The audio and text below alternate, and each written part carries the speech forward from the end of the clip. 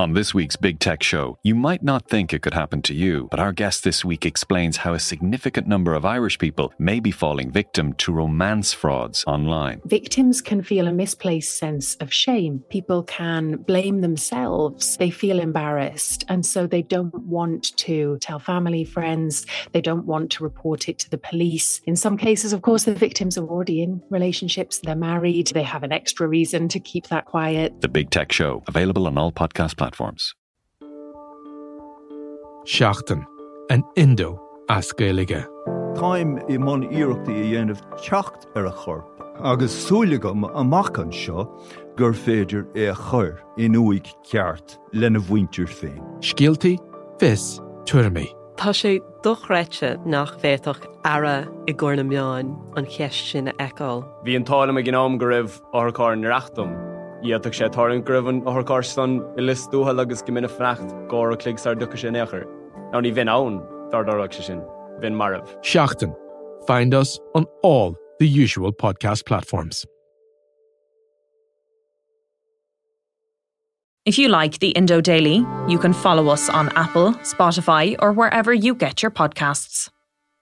Today on the Indo Daily, Leo Varadkar is 150 days away from becoming Taoiseach for the second time. With the Leo the leak investigation behind him, the path is clear for the Taoiseach to become the Taoiseach once again, but it remains to be seen, will he be able to take advantage of that second chance in the Taoiseach's office? I'm Fionn Sheehan, and today on the Indo Daily, we look at the personality behind the power. If you have no family background in politics like 20-year-old medical student Leo Varadkar, why sign up to a party like Fine Gael? I don't come from a political family, but I suppose we always felt that if you wanted to change things, that politics was the best way to do that. I'm joined by Irish Independent political editor and the author of a biography on Leo Varadkar, Philip Ryan. Leo Varadkar is poised to become Taoiseach again. Tell us about that final hurdle that he overcame. Yeah, so last week, the final stumbling block, the only thing that was really preventing him from becoming the next Taoiseach of the country was this Garda investigation into his decision to leak details of a GP contract which was to be awarded to the IMO to his friend in a rival representative body for doctors. This all hit the media a couple of years ago. He stood up in the Dáil, apologised for it, acknowledged that what he did was wrong. I do accept that the provision of the agreement by an informal communicational channel to the President of the NAGP in the way that I did was not good practice. I regret that I did not ensure that it was provided in a more appropriate formal manner. It was an error and one I accept sole responsibility for. Then a complaint was made to An Garda Síochána, who carried out a very thorough 2-year investigation which saw himself interviewed, saw Simon Harris interviewed as the former health minister, and saw his friend Matthew O'Toole interviewed the doctor, and a raft of other people, and documents were looked at.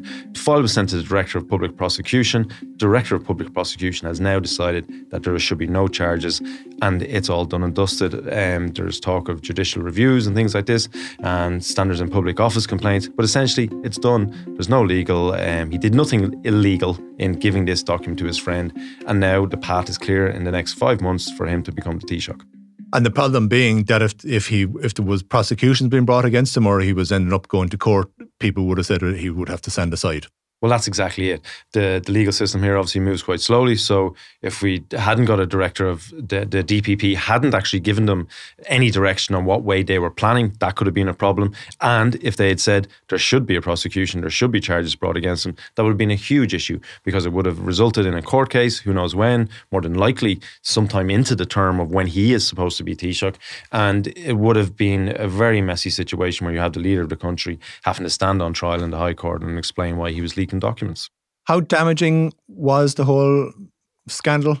I think it's more damaging than he realises himself. He has taken the opinion in recent times to come out and hit back as what he calls his sworn opponents who were pushing this agenda and pushing the details of the leak and why he did it and pushing the Garda investigation. But at the end of the day, it doesn't look great for him.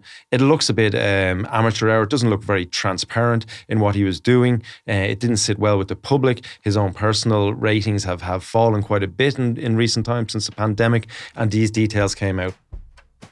So look, overall, it's not the outcome of this Director of Public Prosecution investigation doesn't entirely vindicate him of any wrongdoing, and there is still a bit of a mark on him over this. And nonetheless, his own party, Fianna Fáil and the Greens, stood by him through this period. Yeah, look, they didn't want to bring down the government over this. They might have had more trickier conversations to have amongst themselves within Fianna Fáil and the Green Party had there been a situation where he was facing charges. So you are Leo Varadkar's biographer. Leo, a very modern Taoiseach. One of his biographers. One of his biographers with your former colleague Niall O'Connor. And tell us about Leo Varadkar's background. Yeah, so Leo Varadkar, he's a Dublin-born man, but the interesting part to his background is that he is the son of an Indian father, Ashok, and his Waterford mother, Miriam, who met while working together in England and moved over here and set up their life in West Dublin, where Leo grew up in a home where it was a GP practice within his home, and he then in later life would go on to become a doctor himself and study medicine in Trinity, and that's a little bit of his background. He went to school in King's College, that we know out that direction as well. He got in a little bit of trouble there in school. That was the only other noticeable time of him getting in trouble, when supposedly he brought fireworks into school. I'm not sure if Sinn Féin will bring that up in the Dáil, but you never know with the way the debates are going these days. And then look, he always said politics is always part of his life. His father was very much into politics, international politics. They discussed it at the dinner table even as a young man. His mother remembers him telling a local shopkeeper that he wanted to be the health minister when he was 5, 6, 7 years old. We all say stupid things when we're kids, but it's not something that you would see that would have been his later in life. Then in college he got involved in Fine Gael. He started hanging out with people there and joined the young Fine Gael there, became very prominent in the party, was known as a really good debater. Himself and Lucinda Creighton would take on all and sundry in the debates in the college. And then he decided to take up electoral politics, and he ran for a council seat in the 1999 local elections, where he got something like 400 votes. It was a really poor outing. But in fairness to him, he didn't let that dent his ambition, and he ran again 5 years later, where he was the poll topper for the entire country in the local authority vote, which obviously put him on the radar of the then Fine Gael leader, who was Enda Kenny. And there was an general election 3 years later in 2007, where he ran in his Dublin West constituency and got a seat for the first time. And when he came into the Dáil, he certainly made a name for himself, as again he took that student debating style and really brought it into the Dáil, and wasn't afraid to throw significant political digs at the leader of the country at the time, who was Bertie Ahern. We'll all remember him describing as his strange financial records and accounts, and Leo and the Dáil describing him as the stuff of drug dealers and crime gangs. And he would have made a name for himself in other debates as well. He got himself in trouble sometimes when he was talking about, he had a go at his own former party leader, Gareth Fitzgerald, in one debate, and he was forced to apologise to the family. And slowly but surely, he was building this reputation, building a persona as being a straight-talking politician. This is an appalling botch job. You're a Gareth Fitzgerald. You've tripled the national debt. You've effectively destroyed the country, and now you've a dirty, wasteful botch job. Of a cabinet shuffle. And it's the last thing you do. So enjoy writing your boring articles in the Irish Times in a few years' time. Eventually, when Fine Gael swept into power after the financial crash, he was made a cabinet minister and was given the transport portfolio. What was his relationship like with Enda Kenny, both in opposition and government? It was strained, I think, from the very beginning, because even in young Fine Gael himself and others would have been dissenters and speaking out against Kenny and his leadership style. In government, there was always rumblings about Kenny's leadership. We know the big event was in 2010, when a group, including Leo Varadkar, sought to push Enda Kenny out of the leadership position just ahead of a general election. They felt he had to go, but again, Varadkar picked the losing side on that occasion. But in fairness to Kenny, he decided to to keep him within his inner circle and appointed him to cabinet, noted that he had some talent and he was a benefit to the party. So, and I suppose also the strategy of keeping your enemies close was employed there. And that was Leo's first time serving a cabinet. So he was Minister for Transport and is now remembered most notably for his stance on Garda whistleblowers highlighting wrongdoing within the penalty point system. Why? Yeah, that's an interesting one as well. And this is another occasion where he kind of stood out from the crowd and was able to differentiate himself from other politicians by not always carrying the party line, not always spouting out the speaking points that he was handed by this party upper echelon. The Garda whistleblowers only released the information that they did after they tried and failed to have their concerns addressed through official channels and proper means. There have been many words to use to describe their actions in recent months, but if I was to use one word, the word I would use is distinguished. In this occasion, it was that the whistleblower Maurice McCabe was coming under fire from the then commissioner who had went to an Oireachtas committee and had described their behaviour as disgusting. Leo Varadkar took the decision to go to a Road Safety Authority event where he described Maurice McCabe as a distinguished whistleblower because of the work he had done on exposing the quashing of penalty points by Gardaí for their friends and family and various other people. He goes on to become Minister for Health, Minister for Social Protection. Anything there stand out from his records in those departments? The main thing he will be remembered for is something that he didn't do in the Department of Health, was that he decided to shelve ultimately what was Fine Gael's big plan for the health system, this universal health insurance, which everybody would have got and would have given them more access to healthcare and better healthcare. That was his predecessor, James Riley, was very much pushing that proposal. It was part of Fine Gael's election manifesto going into the 2011 general election. But Varadkar, he shelved that one, pushed it back and was done with it. In social protection, he's probably most known for the slogan he came up with to clamp down on welfare fraud, which was welfare cheats cheat us all. And it was a big campaign on buses and himself holding out placards. Now, the point of it was very much to target the Fine Gael base ahead of what he knew was a forthcoming leadership election. And he really wanted to tap into that core Fine Gael centre-right vote that has essentially remained with him throughout all this. And he's tried to tap into it again recently by talking about tax cuts and things like that. But that is probably the one that he'll be remembered most and most gets to see when he goes on the internet and people put up pictures of him holding those signs. During this time as well, he makes a significant personal announcement. I am a gay man. It's not a secret, but not something that everyone would necessarily know, but isn't something I've spoken publicly about before. It's not something that defines me. I'm not a half Indian politician or a doctor politician or a gay politician for that matter. It's just part of who I am. It doesn't define me, but it is part of my character, I suppose. This was a big one for him. It kind of just gets forgotten and ignored these days because it's just, society has changed so much. But it was very difficult for Leo Varadkar, I'd say, in the lead up to his decision in 2015 to publicly come out and say that he was a gay man. There was, I suppose, rumour and innuendo around Leinster House about this. He was under some form of pressure from various media outlets who were looking for comment on this from him.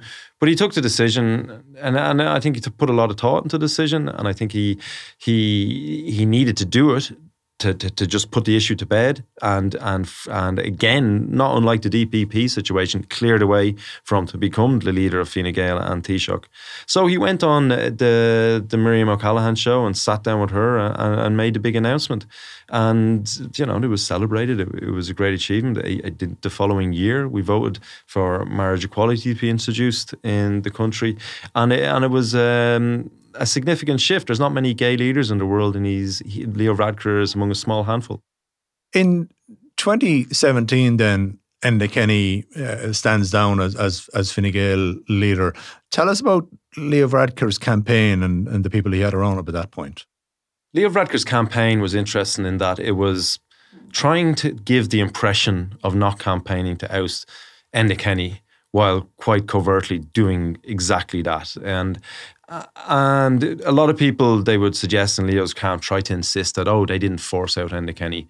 But essentially, they were working away for months, if not a year, in advance in building up a support base, going around, gathering the intelligence on who would be supporting Leo Varadkar, writing down. There was lists and charts and all sorts, and people had been taken in and appointed as lieutenants to oversee this operation. There was people as far-flung as Phil Hogan over in Brussels at the time, to Owen Murphy on the ground here, and others, John Paul Phelan, who were involved in collecting this data, ensuring that Leo Varadkar had the numbers when the time came. Now, they weren't out there forcefully forcing Enda Kenny out.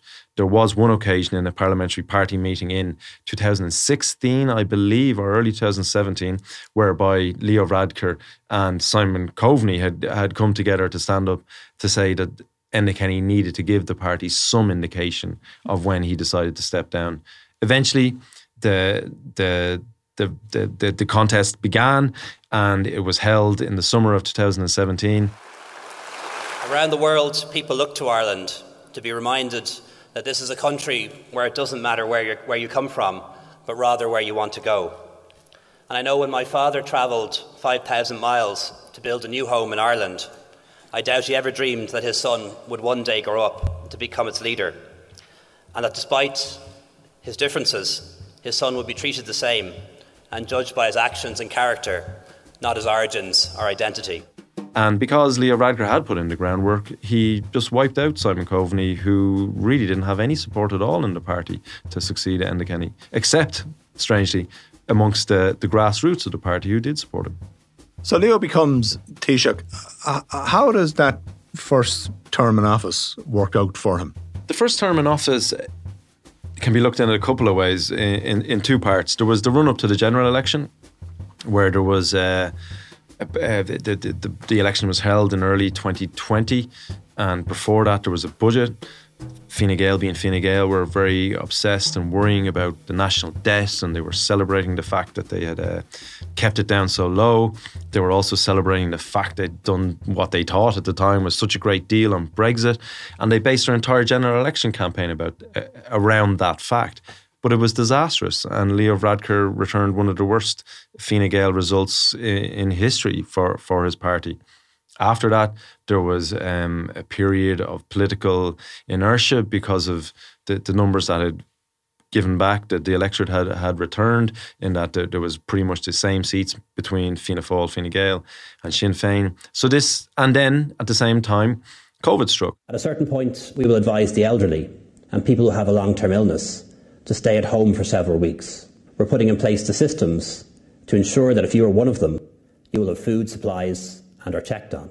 We call it cocooning, and it will save many lives. And it gave Leo Varadkar an opportunity to be a crisis time Taoiseach, a wartime Taoiseach, to step up there to deal with this once-in-a-lifetime pandemic that shut down the entire world.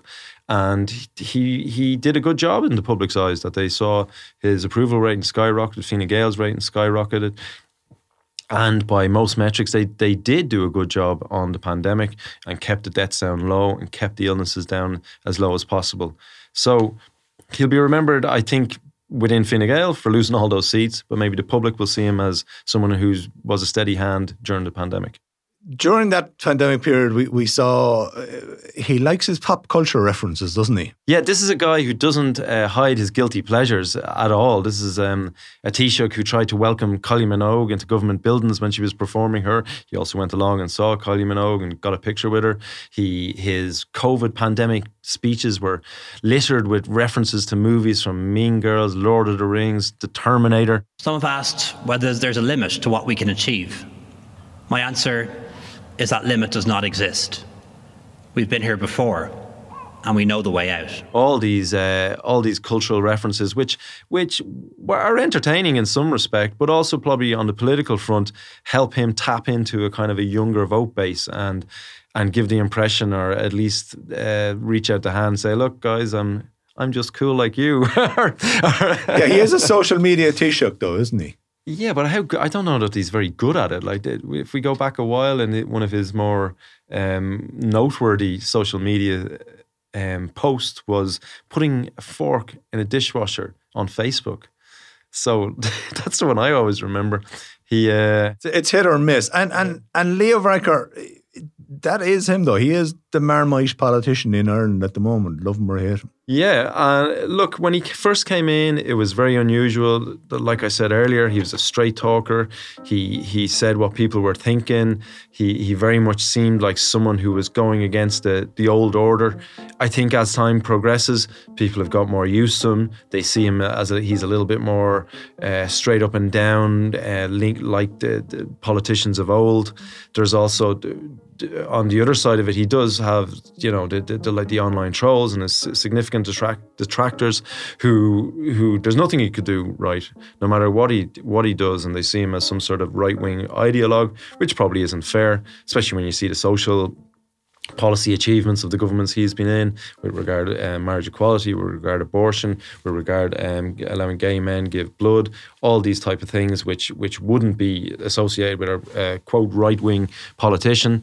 But he's having a second chance again. He's going back into the office in a few months, and we'll have to see what type of politician he's going to be. Is he a politician that will once again try to enact policies to bring the people of Ireland behind him, or is he going to be a politician which is more focused on his own party and trying to revive the hopes of Fine Gael and the core base that we spoke about that they represent? And Philip, what has Leo Varadkar's relationship been like with Micheál Martin? I'm always amused and bemused that Deputy Martin likes to accuse me of being partisan and personal, yet as is evidenced by his name calling today, he's very capable of being partisan and personalised himself. He kind of reminds me of one of those parish priests who preaches from the altar telling us to avoid sin while secretly going behind the altar and engaging in any amount of sin himself. When they were in opposition, or when Micheál Martin was in opposition and Leo Varadkar was in government, it wasn't a great relationship. They would be constantly sniping at each other across the Dáil. Some of the commentary could get quite personal at times. I think Leo Varadkar referred to Micheál Martin as a sinning priest once. But then, after the 2020 general election, as needs must, they came together and formed the country's first grand coalition that we all heard of, with the Green Party, of course, to make sure they had the numbers to get votes through the Dáil. And I suppose it has worked to some extent. The government's still standing. Leo Varadkar hasn't changed his ways and is very much a politician of one-upmanship who always likes to get out ahead of his colleagues when it comes to announcements or pushing the narrative around the government's work in a certain direction. That doesn't always sit well with Micheál Martin in Fianna Fáil. We can see that recently when Leo Varadkar decided to essentially write his own budget and announce it in April of this year, and to push the narrative in a certain direction, and that has irked many in Fianna Fáil, including the Taoiseach. With the changeover of power coming in a couple of months, it'll be a very different dynamic between the pair, and it remains to be seen how well that'll work. And my thanks to Philip Ryan. I'm Fionn Sheehan, and today's episode was produced by Mary Carroll, researched by Garrett Mulhall, with sound design by John Smith. Archive clips from RTE and independent.ie. If you enjoy the Indo Daily, don't forget to like, follow and leave us a review.